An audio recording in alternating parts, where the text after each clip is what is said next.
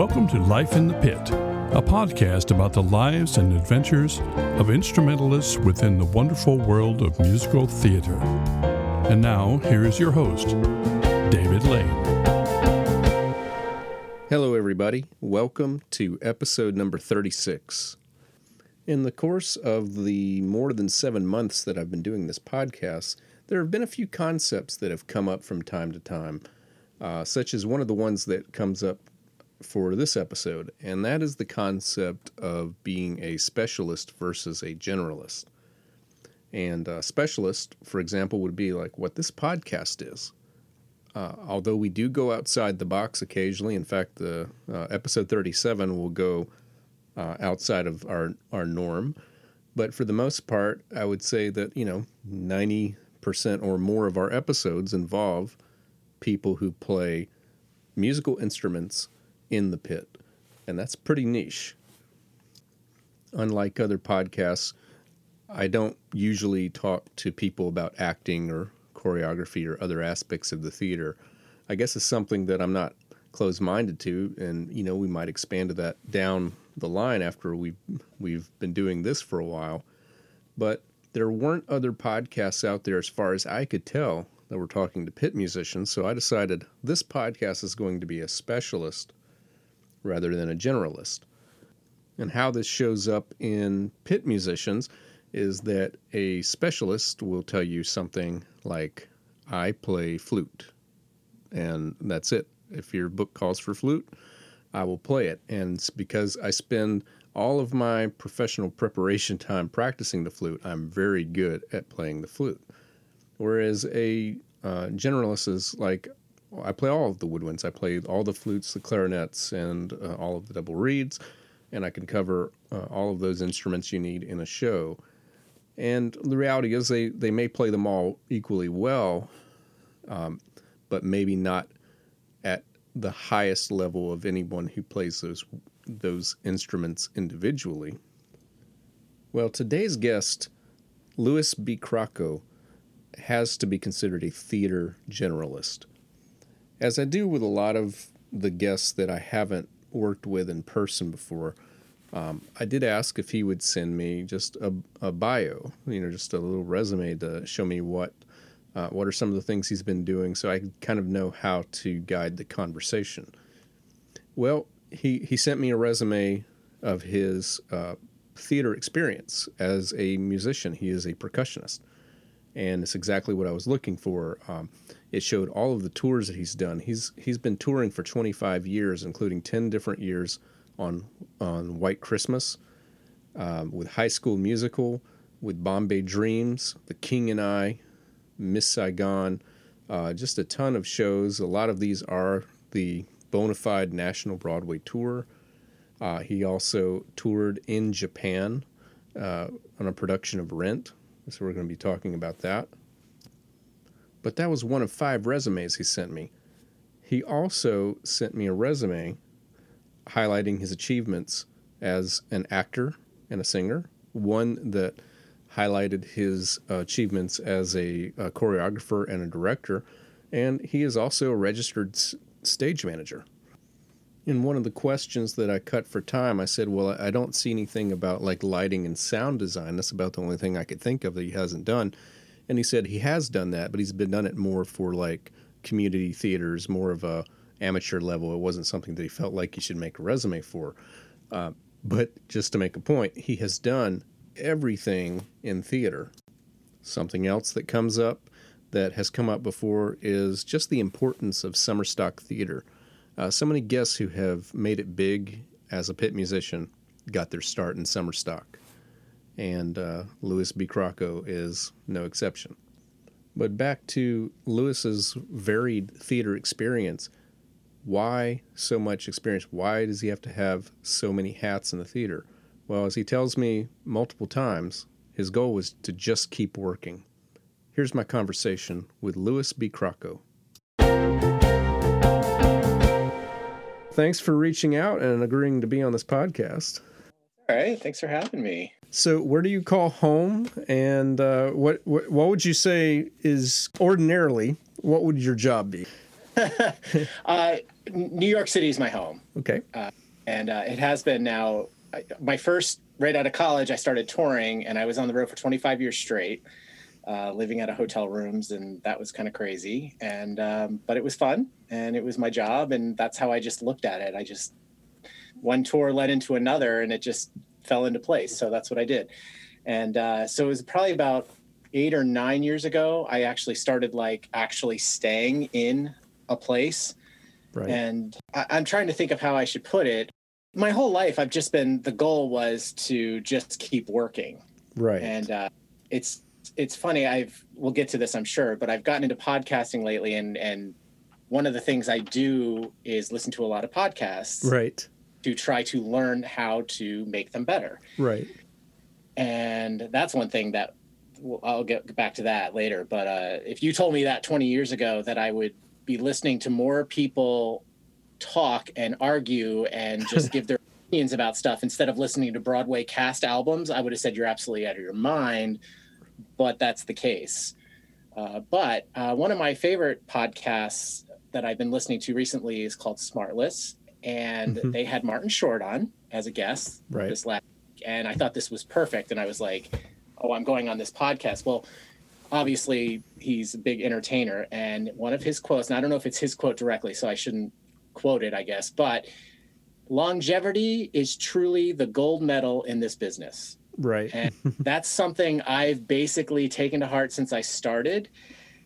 And I've just always been a learner. I've always wanted to learn about other people's sides of the business. And that's how it basically all got started. So I started out as a drummer, conductor in the business, and that's what I mainly do on tours. Right. However, going way back, I started out as an actor on stage, and I was a voice percussion major in college and always just wanted to act. Right after I graduated college, I was going to New York auditioning and was finding out very quickly that I was considered a chorus boy, because that's what I looked like, a chorus boy. Right. I'm not a dancer. I'm a mover at best. Right. And when I say today's world, now I'm going back 25 years. Right. It's not like they used to, where they could have a dancing ensemble, a singing ensemble, separated. You had to be a triple threat. And I knew I wasn't. So I knew right away, and the drumming had been working for me. So that's why I immediately thought, you know what, let me do this for now. Maybe someday I'll come back to this. And I've always just had an interest of everything in the business, directing and all that kind of stuff. I learned, I watched, I did summer stock for 9-10 years straight while I was in college and all that stuff. So I'm watching all these things. I'm watching the stage. Basically, my goal was just to keep working. And that's what I tried to do. Right. And very fortunate enough to do it professionally now for 25, 26 years. It's been crazy. It's been a run, and it's been so much fun. But to answer your exact question, nowadays, I consider myself a drummer, musician, and a stage manager. Nice. So it's not everybody that sends me not one, but 5 resumes. You've got so many different hats. I was looking at all these things that you've done in theater, and I was kind of a little anxious. I was going to meet you and find out you were like 24 years old or 25. Every now and then you see these resumes and you're like, well, this is just a kid, Right. And it's like, how do you have all this experience already? So it looks like you're closer to my age, so that makes me feel more at ease. But still, at any age, you have quite a degree of accomplishment on just about every way you can in theater. I think I saw on your. Have you directed? I've done a few of these in the past, and the one thing I always say is I'm so lucky. Yeah. I've been so lucky in my paths, and a lot of it's right place, right time. And the important thing for me personally is that I know that. Right. Now, that's not to say I didn't work my butt off. Right. In high school and college, and after that. Mm-hmm. And trust me, I started out doing every low-budget, non-union national tour you could imagine when I first started, before I joined the union and everything. And so I definitely paid some dues. There's no doubt about that. Right. One of your past guests, I toured together. Brian. What show? Titanic. Titanic. Oh, yeah. That was another one of those. Just the schedules on those are just crazy. But you know what? It builds character, as I like to say. Right. and stuff like that. So what were you asking? Directing? Is that what you said? Well, I just said that was the one thing I didn't see at a glance. Have you also done that? Because you've stage managed, you've acted, you're a choreographer. Well, yeah. Now, I said I wasn't lying. This is kind of funny because my fiance is a rockette. So the joke is that I coined this phrase. I don't know of anyone else that uses it, but I call it moveography. Nice. Because that's a mover, not a dancer. And so a lot of the choreography stuff I've done is with children's theater. Mm-hmm.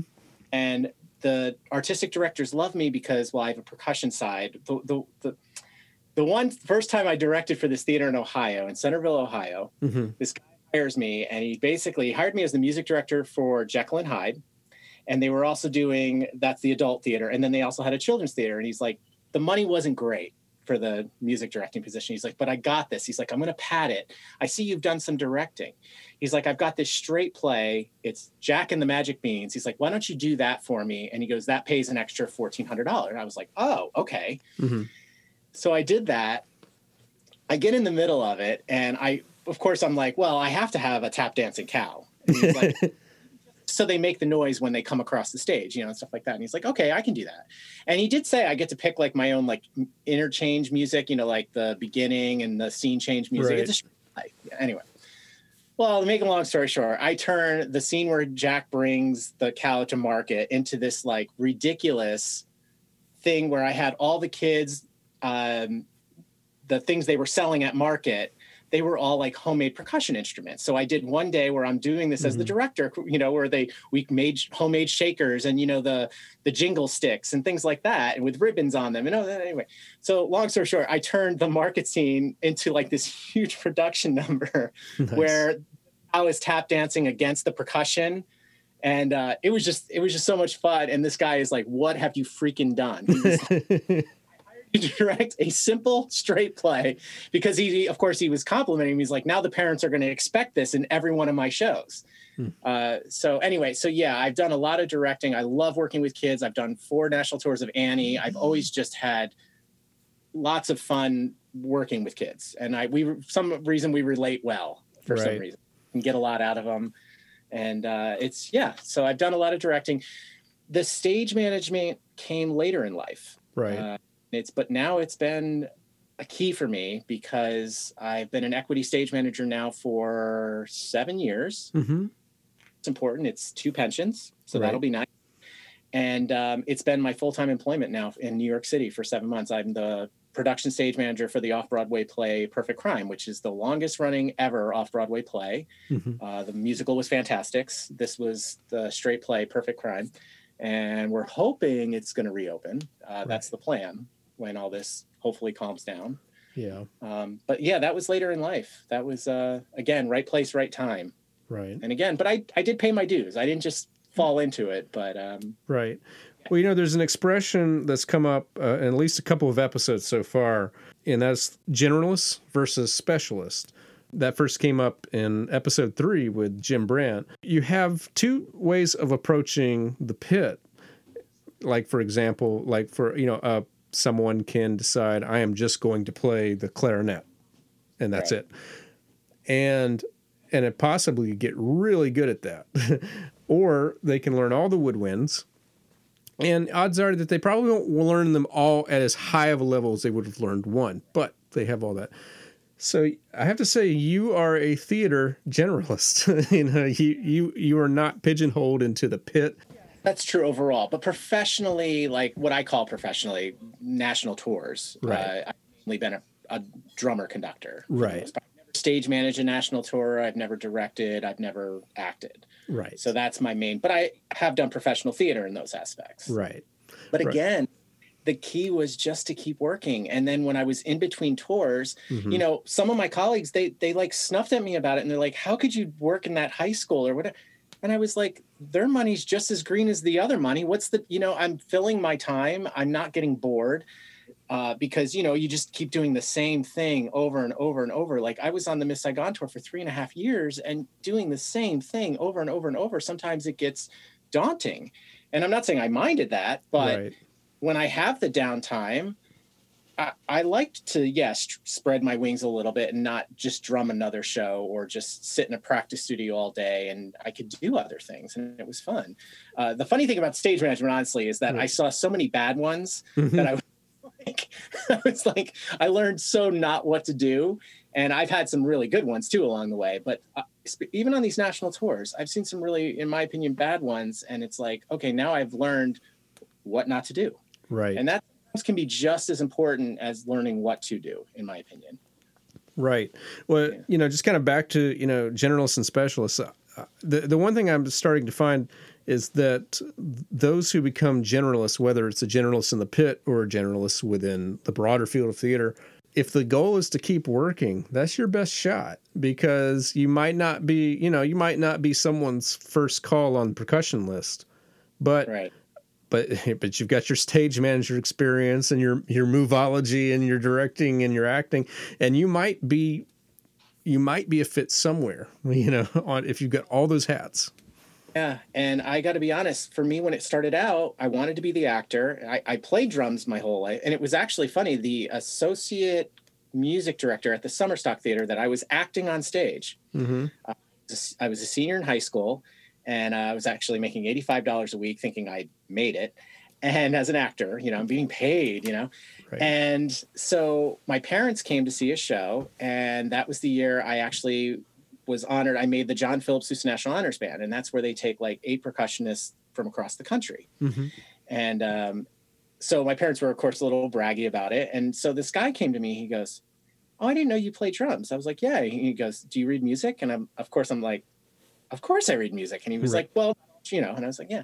He goes, "Have you ever thought about playing drums for Broadway shows?" And I went, my first comment was, "Is my acting that bad?" Like, he's like, "Oh, no, not at all." He goes, "But it might be another outlet." So that night or the next show, I think it was, whenever I had some downtime, I kind of concentrated on what the drummer was doing. And I was like, yeah, I could do that.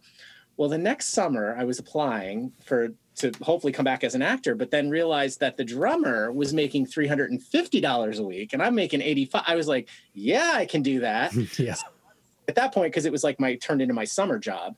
And I was like, yeah. So that's when I became the drummer that season, and getting all those shows under my belt. You do 7 or 8 shows a summer. Mm-hmm. And also, though, in my eyes, I was watching all these actors, these professional actors from New York City coming up to do the Summer Stock Theater, and these directors. And I was just watching, and I'm learning, and I'm thinking, okay, maybe someday I will be an actor. And I'm learning all these roles, even though I'm sitting in the pit playing the music, having a blast. But I was learning more about other facets of the theater.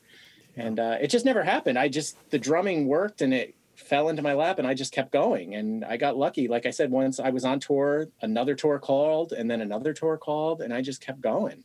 Right. And yeah, it was lucky. But so I gather that a lot of your percussion experience came from marching band, from band in general. Yeah. I started, the typical 5th grade. Now that's kind of an interesting, funny story. I didn't want to play drums. I wanted to play saxophone. And now I'm going I'm going to show my age. Besides me having an AOL.com email address. When my sisters, I have 4 sisters, the 3 older ones, when they got married, it's back in the days when you hired live musicians for your band, not right. a DJ.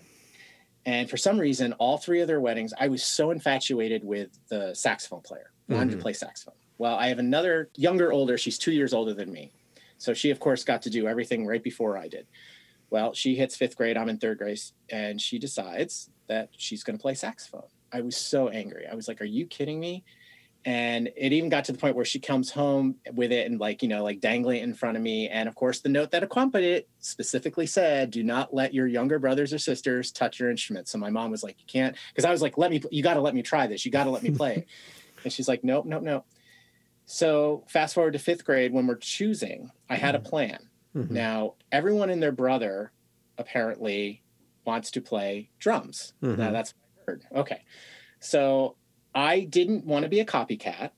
Okay. So I chose drums. However, my backup choice was alto saxophone. And the plan was that there were going to be so many kids that wanted to drum that I was going to default into being a saxophone player.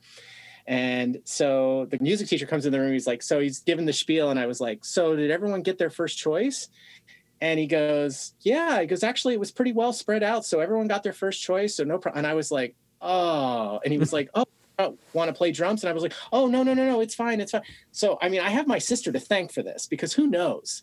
Because I think about woodwind players and what they've gone through and what they have to go through. I don't know if I would have had that, Right. you know, a successful pit musician. I know you've covered this before, you know, having to be able to be a doubler and a tripler and all these other instruments. I don't know that I would have, it'd be an interesting, you know, if I could rewind and do it all over, it'd be interesting. I don't know that if I would have had the gumption to learn all those instruments. Right. Now, do you have like the full percussion experience, like with mallet instruments and so forth?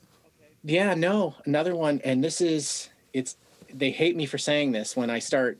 A lot of friends now, they're professional, they're friends from high school. They have kids now that are, and they're like, hey, can you give them some advice? And I'm like, learn your mallets. Yeah. That's all I can tell you. When I was in high school, you just got the pad and sticks. That's what we got. Mm-hmm. Now I know they've upped it since then. I think you could get a snare drum kit with like a little set of like a glockenspiel or just something. Right. So you learn what notes are even. We didn't do that back then. It wasn't until I was a sophomore in high school that I even knew what a mallet instrument was. I mean, obviously you play them in the general music, the log drums and things like that. But I mean, really knowing what a xylophone was or a marimba and all that stuff. Right. Man, I was so far. I'm still far behind. Right. You know, I have a great Miss Saigon story about that, but it's so far behind. And even to this day, I'm not where I really should be as a mallet percussionist. And I've lost opportunities because of that. I really have. Well, now, if you got a great Miss Saigon story, this is a place you can share it. I mean, people are going to hate me because okay. So when you send these resumes in, don't think they go nowhere. You know, because you wonder when you send a resume in or something, like, do they even get it? You know, it's electronic. They're like, did they even, that always drove me crazy when people can't even just hit a reply and say, thanks. I don't need a long dissertation, nothing. Okay. All right. So I've already done Miss Saigon once. Now I was the associate music director on that tour. I subbed in on the drum book probably at least 15, 20 times in the 3.5 years we did it. That was such a great setup, that tour. However, this was a newer tour years later. Bjork Lee was directing, and Kevin Stites, who I'd never worked with before, was music directing. And so they had an ad looking for actors, but they gave the email addresses for the company. So I figured, what the hell? It was February. I'm like, you know what? Dear Mr. Stites, I know you don't know me, la, la, la, but this is my experience. I know the show like the back of my hand. If you haven't hired someone yet, I would love to be considered, blah, blah, blah. You know, just the basic format. I did give my background with the show for sure, though. Right. Hit send, never got a reply. Not even a, who do you think you are? How dare you send me this letter up? We're not looking for musicians. The ad said actor, you know, I got nothing, not even that. Right. And seriously, fast forward to like 8 months later, okay, out of nowhere, I get this email that says, I won't go into the details exactly what happened. So they hired someone that didn't work out, I guess, or wasn't going to work out. I think they were going to try to do the tour carrying only one percussionist, but they were using both books. Now, I've seen tours like the tour that just came out. It was reduced down to one book specifically. Right. This is not like that. They were going to pick up a percussionist in every city. I don't know if you know that show well, but that's an easy ask. Okay. Right. So anyway, so he goes, listen, they were going to have us pick up in every city, but, and the other thing is, you know how when they reply, you can see your email below it. Right. This was responding to the email I sent in February. So somewhere in Kevin Stites' music, book or whatever, he kept this email. So, I mean, that's a good story right there. The fact that you never know, you just never know. And he said, so anyway, it didn't work out. If you'd like to play, we need a drum one book. It's yours if you want it. I was like, okay, but I know the show really well. And that's not the drum set book. That is the other book with all the other mallet stuff, the timpani. So I immediately called some colleagues of mine, like, all right, how hard is this? Because like I said, even the tour I did, it was a combined book. Right. they were like, yeah, it's a pretty killer. I also have some connections with other companies, so I was able to, through MTI, to get a copy of the book within a day. And oh my gosh, I started looking at it and I was like, holy cow, this is crazy. Right. And this is one of those stories where I was like, I'm an idiot for not learning mallets earlier in life and studying harder and blah, blah, blah. I mean, Kevin Seitz, you finally get that call that you've been waiting for your whole life. And all of a sudden you're going to have to say, I can't do this. And I was like, oh my gosh. So I immediately I email him and I said, Mr. Seitz, look, I'm willing to put this time in. I'm going to do this. But I just want to be upfront that I'm more of a drum set player and not the mallet player. I mean, I do play mallets, but I'm going to have to woodshed this and I'm willing to put the time in. But the thing was, they hired me so late. I literally had like 2 weeks to put this together. Right. So I was like, okay.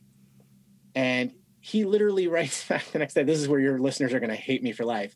He goes, well, I don't know what the problem is here, really. He's like, why don't I just have the other guy? The other guy's actually more of a mallet player, and he just wanted to just, stretch his arms on the drum set. So I told him he could play that book. He's like, but this sounds like it makes more sense I'll just give him that book and you play the drum set book.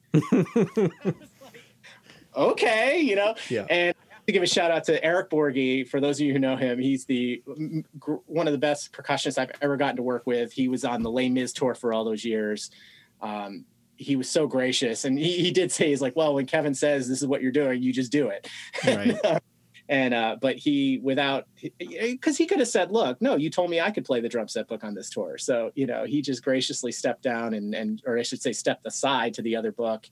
And that was one of the best experiences I've had playing with another percussionist on the road. Right.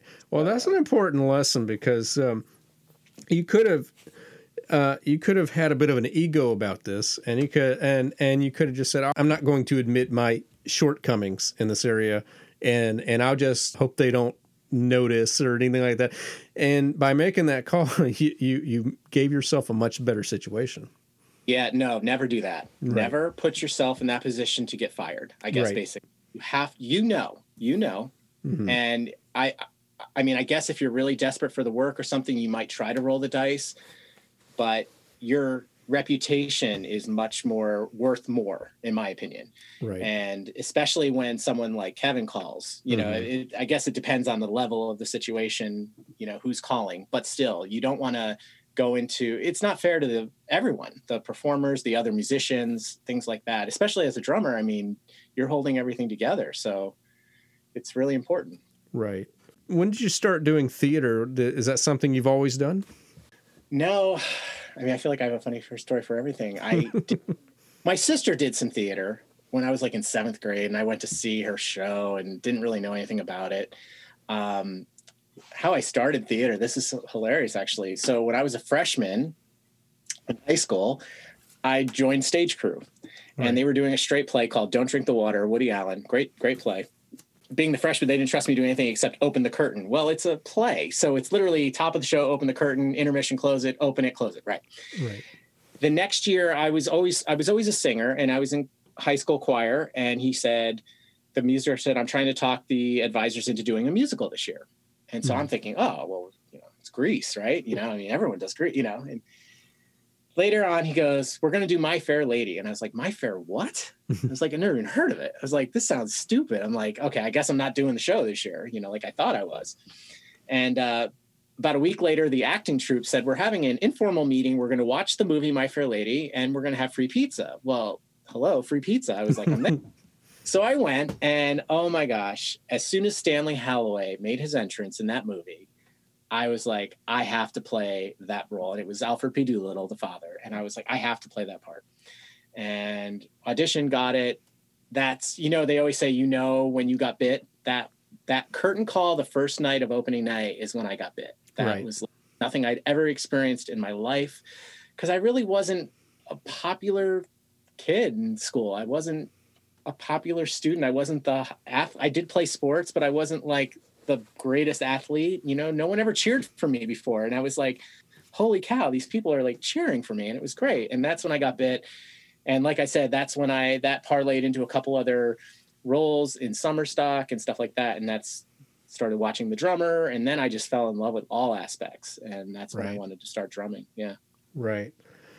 I was just switching gears a little bit. I always like it when I can connect two episodes together. So back on episode 21, I talked to Wayne Leachford of Durham about booking music for a national tour. He's local to that area, and he tends to play on all the tours that come through. And I think it was about the time that episode came out that you sent me a message and say, hey, I was on one of those tours. So what shows have you done? And just tell us about coming to Durham. I thought it would be interesting to hear the opposite, the opposite perspective. Right. Someone that actually comes into town as a touring musician who meets Wayne and all these other people, the contractor and stuff like that. And the one thing it made me laugh when he said this. Sometimes I hear real horror stories from the touring musicians about other cities, and I'm always wondering, are they telling the next city stories about us? Yes, we do talk about you when we move on to the next city. Nice. It's good. Don't worry about, like we're talking badly, but yeah, there's some horror stories where, you're going to get mentioned in the next. And that's another one of those, what we already talked about. And look, the contractors always say something like, this was the best guy we had or whatever, or our normal first call wasn't available or whatever. And it's just so funny to hear those stories. And I don't know how to explain it, but there's so many different variations on this. When you're playing like the A cities, they call them, Boston, LA, Chicago, whatever. And it's funny because sometimes you'll end up with a worse orchestra because there's so much work there. Those guys want the long-term work. And it can play both sides of this. This happened when I was on High School Musical. Wicked was sitting down in Chicago at the time. And we got so lucky because those guys had been playing that book for a year. A lot of those players wanted to do something different. So they decided to sub out Wicked and come to us and play our show, which was so much fun. But then there's other years where if there's one of my other main shows, this is the first year in 10 years I wasn't out. And this was the last time I was in Durham, which was last year on White Christmas, Irving Berlin's White Christmas. That's been my main show for 10 years. And the one thing that happened was most times in these bigger cities, they'll have like a Nutcracker. And that usually runs for like 3 weeks to a month. Well, if you're only sitting down there for a week, the musicians want the work. They'd rather do the month sit down than the week sit down. And so you end up with like fourth and fifth call sometimes. Right. And it can be a challenge. It really can. So it can work both ways. It really doesn't matter. But that's the one that I mostly came through Durham with. I'm trying to think some other shows I came through there. It's been Bombay Dreams I was through there with, but that was a different theater because the one in Durham's a new theater. That's where you are, right? Yeah. Well, I mean, I'm in North Carolina, but yeah, Durham is one of the two big ones. You have if you're coming to North Carolina, you're either going to Durham, which is called DPAC, Durham Performing Arts Center, or you're in Charlotte and you're going to Bloomingthal. Right. Correct. Yeah. Yeah. And Raleigh's there too, right? Raleigh and Durham are basically cousin cities. They're right next to each other. So, but so people will say Raleigh, but it's actually DPAC. It's Durham Performing Arts Center that you come to. I was so surprised how small it was. Now I don't know. It might have been one of those situations where they used some of it to put seats on it. Right. Sell it, if that makes sense. We were down in the pit underneath the audience, and then the rest of the musicians were actually in the pit. And it was really odd. That was more challenging. Now it doesn't, because nowadays we wear cans anyway, so it's not that big of a deal. But with picking up, I don't know how to explain it. It's just it's the worst part of the job, honestly. I think it was Frank Wildhorn who started the whole ghosting musicians because, and his comment was, I'm tired of going into these various cities across the country and hearing my music played badly. And I saw some really comments on now that Facebook's such a big deal, like when a tour opens in a certain city. And then I pull them aside in DM and I'm like, do you know what goes on? And what do you mean? And I'm like, well, first of all, yeah, they don't know. The audiences don't realize most times that these musicians don't travel with the show like the actors do. And it's not an easy thing. The Tuesdays are hell. We get there at 10 a.m. They literally have 3 or 4 hours of rehearsal.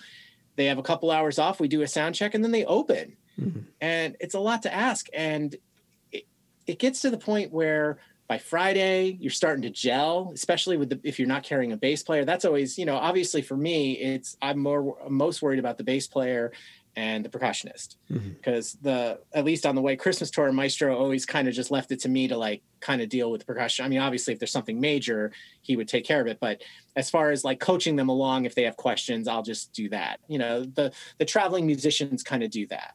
Right. We're kind of trying to just be helpful to, if he's working with the brass, if there's something with the percussion, I'll take him aside and say, hey, this is how this goes or whatever. And it's really tricky, because then you just move on and you start over. Every week it's different. And it is very different every week, because the pit setup's different. The musicians are different, obviously. And that's the tricky part about touring, especially as a traveling guy, is to have the gumption to be a leader, but yet you also have to be part of the band, if that makes sense. Right. It's really tricky sometimes. And I can tell you, I have learned so much and grown so much in the 25 years. The difference from when my first tour picking up, I was probably about 24, 25 years old, maybe something like that. And how I am now are so different. Right. And I'm proud of that, actually, because I probably was not the best. Yeah, that's all without calling myself completely out. But yeah, I was probably a jerk. I really was. I probably was. I was like, how can you not know this part, or whatever. Yeah. And yeah. Yeah. I mean, sometimes like I'll be on Facebook and, you have that memory section, shows like what you posted on this day. Sometimes I'll see things I posted 10 years ago and I don't even recognize that person. It's like, I'm so glad I've grown past that, and that was when I was in my 30s when I posted that. Be honest, because of 10 years of the last month, especially 10 years of touring with White Christmas with 10 different casts. And, you see all these, it killed me not to be on tour this year with White Christmas. It really did. And we were going to play Seattle and we were going to play all these great cities this year I was looking so forward to. Right. Unfortunately it didn't happen. So we'll see. Who knows? I would love to be in a pit for White Christmas. I've done that with a community theater as a music director, but it was a small community theater, and we determined there was no way to reduce that for a live band and have it sound good. So it's a tracks show at that theater. It's the only way that they could put it on in that venue, and it's the tracks are really good. They were really well produced. But I was just thinking that would be something to have a large venue and be able to do that show live. There's nothing like it. And this touring company that has been producing it now, they've made some cuts. We started when we had 19. Mm-hmm. I mean, for touring to have 19 in the pit, that's amazing. I think we're down to like 16 or something like that. It's just one of my favorite shows ever. And I'm like, where do I sign for next year? I mean, if I'm busy, obviously, and doing something else, that might be different. But, oh, my gosh, I look so forward to that every year. That score is just so great. Yeah. And I know the show overall is not a total fan favorite out there because it is really cheesy. But, during the holidays, it's fun. And the score. But the dancing is so great. Sure, yeah. That's, as a drummer, I think I speak for probably everyone. I mean, the tap shows are what I love to do the most. I mean, 42nd Street, any of the tap shows, but White Christmas especially has become like my all-time favorite. Nice. Yeah. Okay, well, I know there's so many stories we could go with all the tours and things you've done, but I'm very fascinated looking at your resume of the tours you've done. The Japan tour for Rent really sticks out at me. Tell me what that was like. Well, that was another one that was just a little scary at the time because I wasn't sure much about it. I'd known the show, mm-hmm.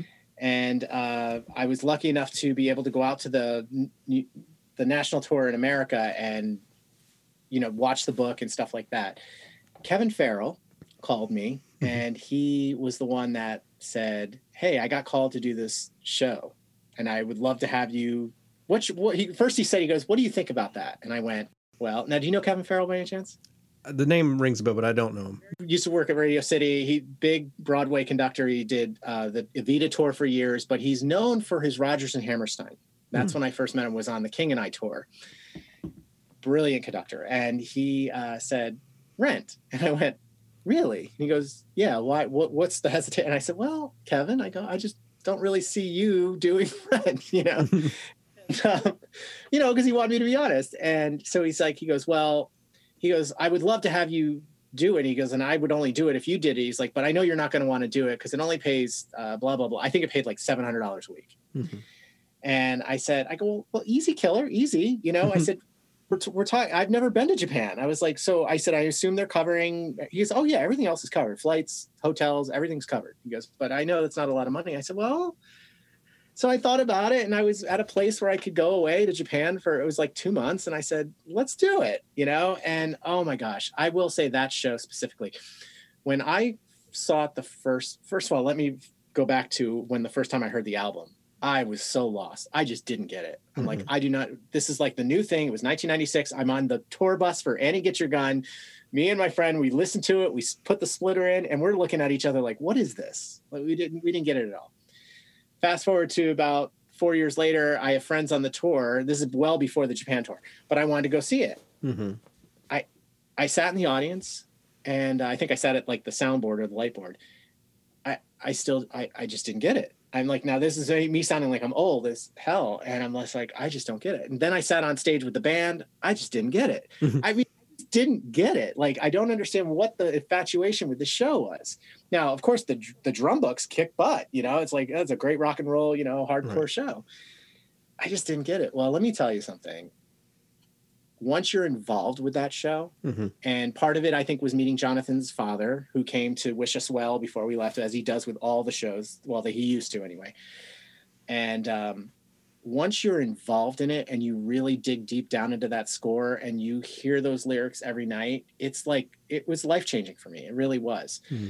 And the main thing for me was the reaction that we got over there was like nothing I'd ever encountered in my life. And even High School Musical, which was huge. I mean, we had 16-year-olds at the stage door, 10-year-olds like screaming for us when we come out the stage door. Right. This was nothing like I'd ever experienced in my life.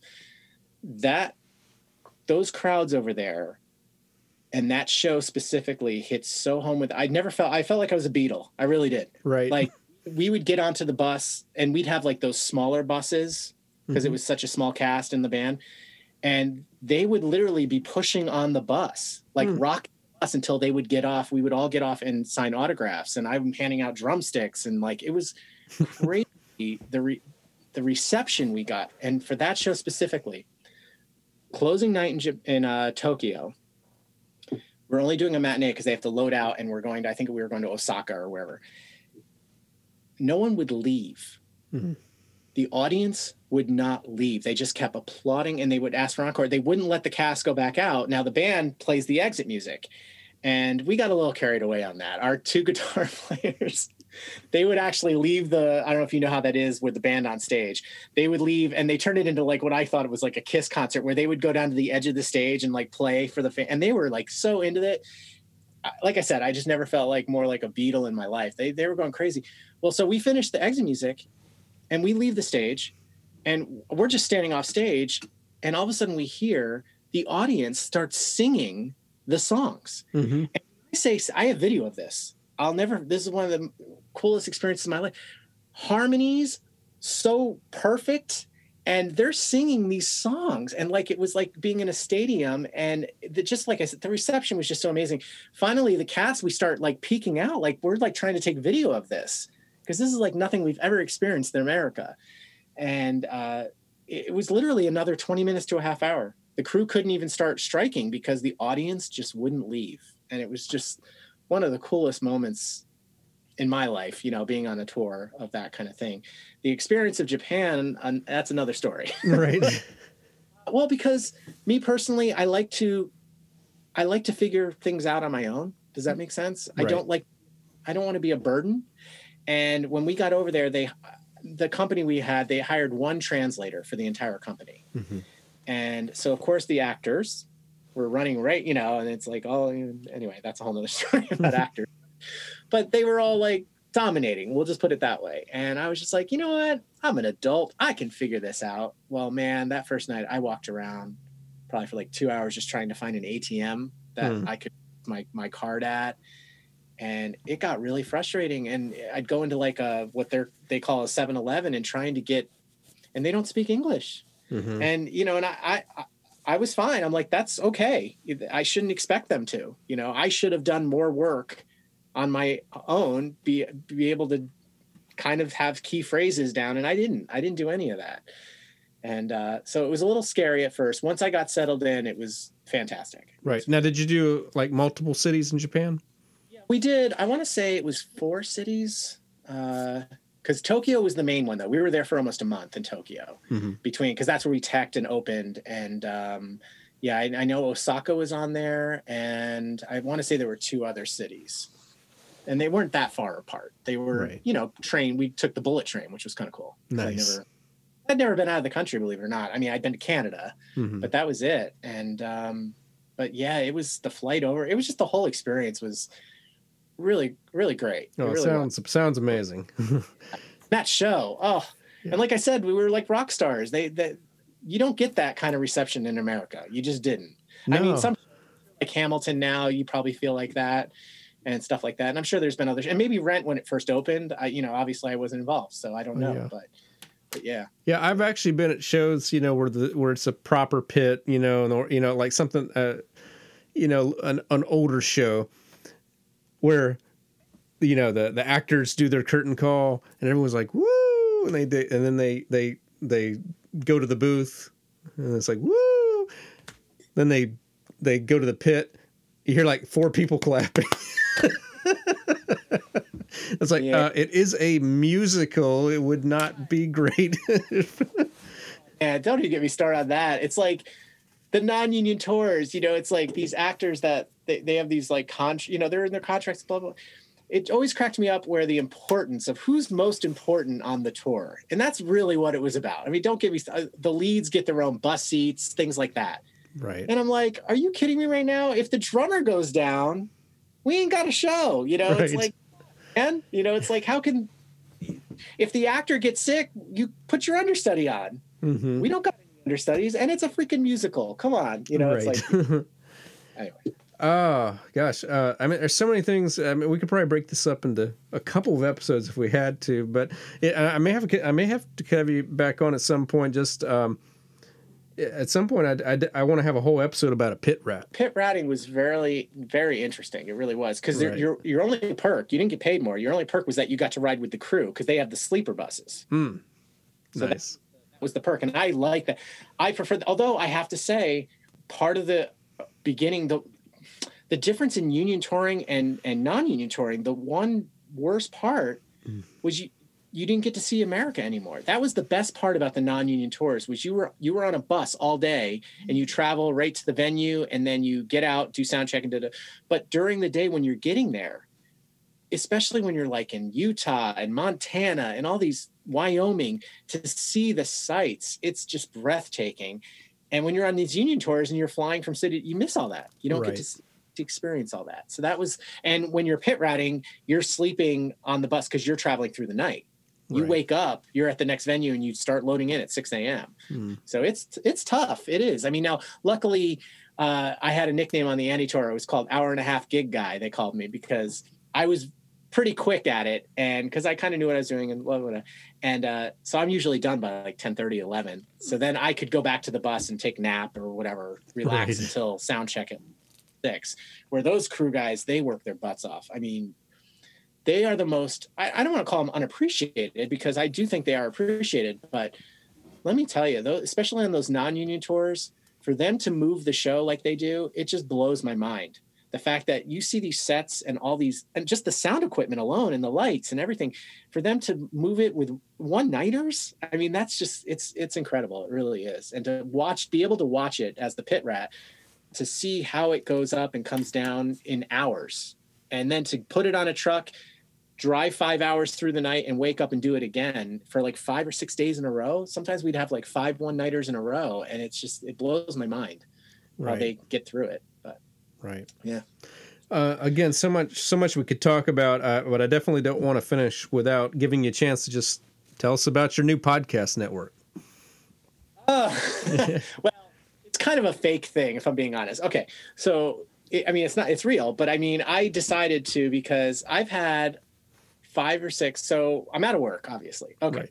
So my fiance was like, okay, you need a freaking hobby because you're driving me crazy. Okay. Well, and she knew I had this idea. A buddy of mine that was on the Jekyll and Hyde tour, we met 21 years ago now, who's going to be the best man at my wedding. And we just, to pass time on the bus, we would make these football picks, NFL football picks. Mm-hmm. And nothing really major. I mean, I think we bet like a quarter a game or something. And it would always turn out where one of us would end up with like, 10 wins, the other one. So we'd owe each other like 50 cents or something. It was stupid. But anyway, so along the years, this evolved and it just kept us closer and we would make these picks. And so I decided to develop this football podcast kind of thing, where we just make picks and we just kind of shoot the but I've had like 4 or 5 other ideas for podcasts. And this is going to be hilarious. Because like I said, I listened to so many podcasts. The one thing I didn't want to have to do was create a separate web page or a separate email address or a separate Facebook page for every podcast.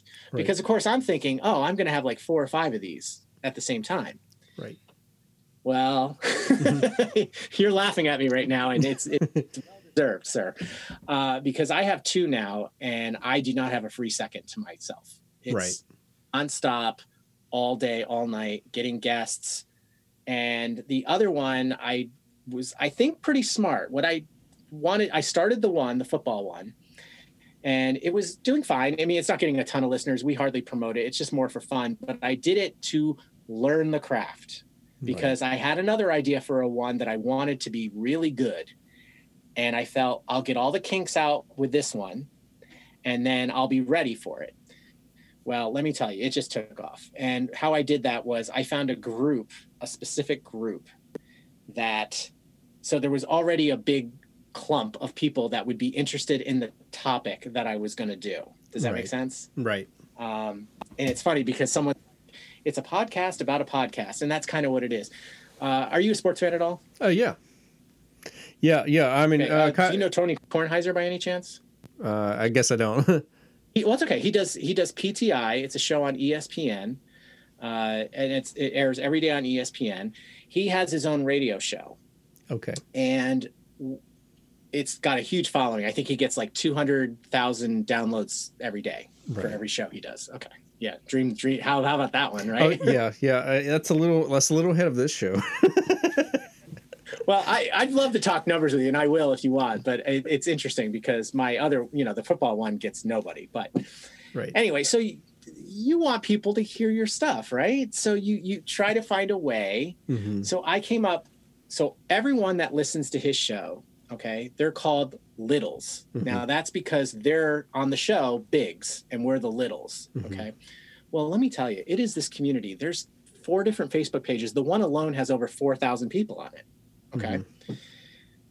So I came up with this idea to create this podcast for the Loyal Littles. Mm. We're called Loyal Littles. And basically what I do is it's such a community. It's hard to explain, but it's like a family. It really is. And I know that sounds insane because we just know each other on Facebook groups and stuff like that. Mm-hmm. But we've been posting in these groups and talking about his show for so many years that you feel like you know these people. So anyway, I decided to come up with it's called the Loyal Littles Podcast. And what I do is I actually interview the Loyal Littles instead of they do like the big sports writers and all the guests. My guests are Loyal Littles who listen to his show. Mm-hmm. So it already has like a following, in itself. Now it's not nearly what he gets, obviously, but, and it's just a fun time. So we have like 3 segments where we just talk about anything. Me and my host, we don't usually do politics or anything like that, but we'll talk about sports. We'll talk about movies, TV shows, things like that. Then we'll interview a guest. And then we close out the show with more just garbage talk, whatever. And it's just been so much fun. And I have to say, when I started the first podcast, the editing is what I kind of loved because it was kind of me. That was the artistic side that I could come out. But anyway, to answer your question, the 2 podcasts are the Loyal Littles Podcast. If you are a Tony Kornheiser fan, it's for you. If you're a Tony Kornheiser fan, you probably know what the Loyal Littles are. The other one is called the Upset Special Podcast. That's a name we just came up with because some of the football picks we make are upset specials. And that's obviously ending in a few weeks because the Super Bowl's upon us. And so hopefully my schedule will free up a little bit more, and hopefully I'll get back to work. And so Right. another thing, once I get back to work, that's hopefully going to be. Okay, I'm not sure when this episode will come out relative to the Super Bowl, but we're one round down. So as of January 13th, what's your Super Bowl pick?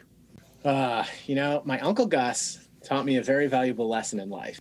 Always bet with your pocket and not your heart. Right. And that's really tricky for me because I am a diehard New Orleans Saints fan. But I'd be crazy to think that, do they have a shot? Of course. And that's the beauty part about NFL. It's one game, anything can happen. And, but I just think Rodgers right now looks so good with Green Bay. And I just think Mahomes, that's my, it's one of those, I want to see Buffalo sneak in there in the AFC, and they look so good right now, but I'd be, as a betting person, you'd be stupid right now to not think Mahomes is going to get back there. And if it was Mahomes and Rodgers, that's how far is Tom Brady and the Bucs going to go? You mean? That's how we refer to them. I'm scared to death. I got to be honest. We play them this week, and as Tony Kornheiser says, and I do agree with this, it's really hard to beat the same team 3 times in a season. Right. And division now, and we beat them both times, and we beat them good. Right. And that's why I'm scared. So, well, I if he gets past this, I don't think he goes into Green Bay, and that's, of course, Green Bay's got to win this week, but totally copping out on it. But you caught me off guard with that question because I haven't really done, you kind of take it week by week, right. To ask a Super Bowl winner. I guess if I had to, I would say Kansas City, because Mahomes is just out of this. It's like watching a video game, watching him play sometimes. It really is. Circling back to the podcast thing real quickly, it's kind of funny because it's like my life. And because I tell people now that I'm doing a podcast, they're like, oh, well, what kind of theater podcast is it? Oh, what kind of drumming podcast is it? That would be interesting, And I'm like, no, it's not anything to do with that, because I like to branch out and just make it fun and something different. I don't want to talk about my job on a podcast. I would rather talk about other things. And I mean, I've told many people I wanted to do a podcast, and I was certain I would do something on film music. Because I'm a composer. I write music, and I did 4 film scores in this past year, and but go type in film music podcast and see how many pop up. But go type up pit musician and see how few pop up. And I was like, I wanted to go where there was a need. Yeah. Where can people follow you or your podcast or anything else you want to share? Well, the podcast, I think, I don't know if you already have it in there, but the Loyal Littles podcast is our main podcast. If you're a Tony Kornheiser fan, you should probably already know about it, but it's just a fun time and some great interviews. I'm on Twitter. And the funny part is I'm not really on Twitter because I have a Twitter handle, and I had to change it about 5 years ago because on the White Christmas tour, sometimes they'll do that takeover thing. Mm-hmm. Like they'll ask someone in the cast or music to take over the page for the day. My handle was kind of questionable. So so anyway, my new Twitter handle is IBWC Drummer. That's my handle. IBWC Drummer. It stands for Irving Berlin's White Christmas Drummer. I feel like after 10 years of being the drummer on the tour, I felt like I could own that or have it and be okay with it. My email address is lbcrocco@aol.com. And, just Facebook, Louis B. Crocco, the best places to find me if you have any questions or want to get in touch with me. Okay, very good. Again, thank you for taking the time. I know you're traveling right now. Thank you for just sharing all these stories. Oh, no problem. This has been a pleasure. And I've been looking forward to this for months. I think I reached out to you, many months ago, but I'm so glad that you weren't able to get to me till now, because it means you're having all these great interviews, and it's just really fun to hear all the different aspects from different instruments to different people and just how they think about the pit in general. It's really a lot of fun. And that wraps up episode number 36. On next Friday, February 19th, I'll be releasing episode number 37, and that conversation is one of the few that goes outside of the box of what we normally do. We won't be talking much about the pit itself. I'm going to be talking to somebody who is an executive director of a symphony orchestra. And so, what's the connection of this podcast? Well, one of them is that she did grow up in the theater. She has a deep appreciation for the theater, and we talk about that. And some of those experiences have influenced how she has handled her job in an orchestra, especially during a pandemic, and some of the unique programs that were inspired by some immersion theater shows that she saw in New York. That's going to be next Friday here on Life in the Pit. As a reminder, if you want to follow what's coming up next, you can follow us on Instagram, Twitter, or Facebook at Life in the Pit Pod. You can follow me on Instagram at David Lane Music or Twitter and Facebook at David M. Lane Music. As always, a special thanks to Mark Parolo for his cover art and to Bill Cisna for providing the introduction to this podcast. The theme music is composed and performed by David Lane. You can reach out, leave a message or feedback, and find out more at davidlanemusic.com/podcast. Please rate and review on the Apple Podcast app and share with your friends. Thank you for listening.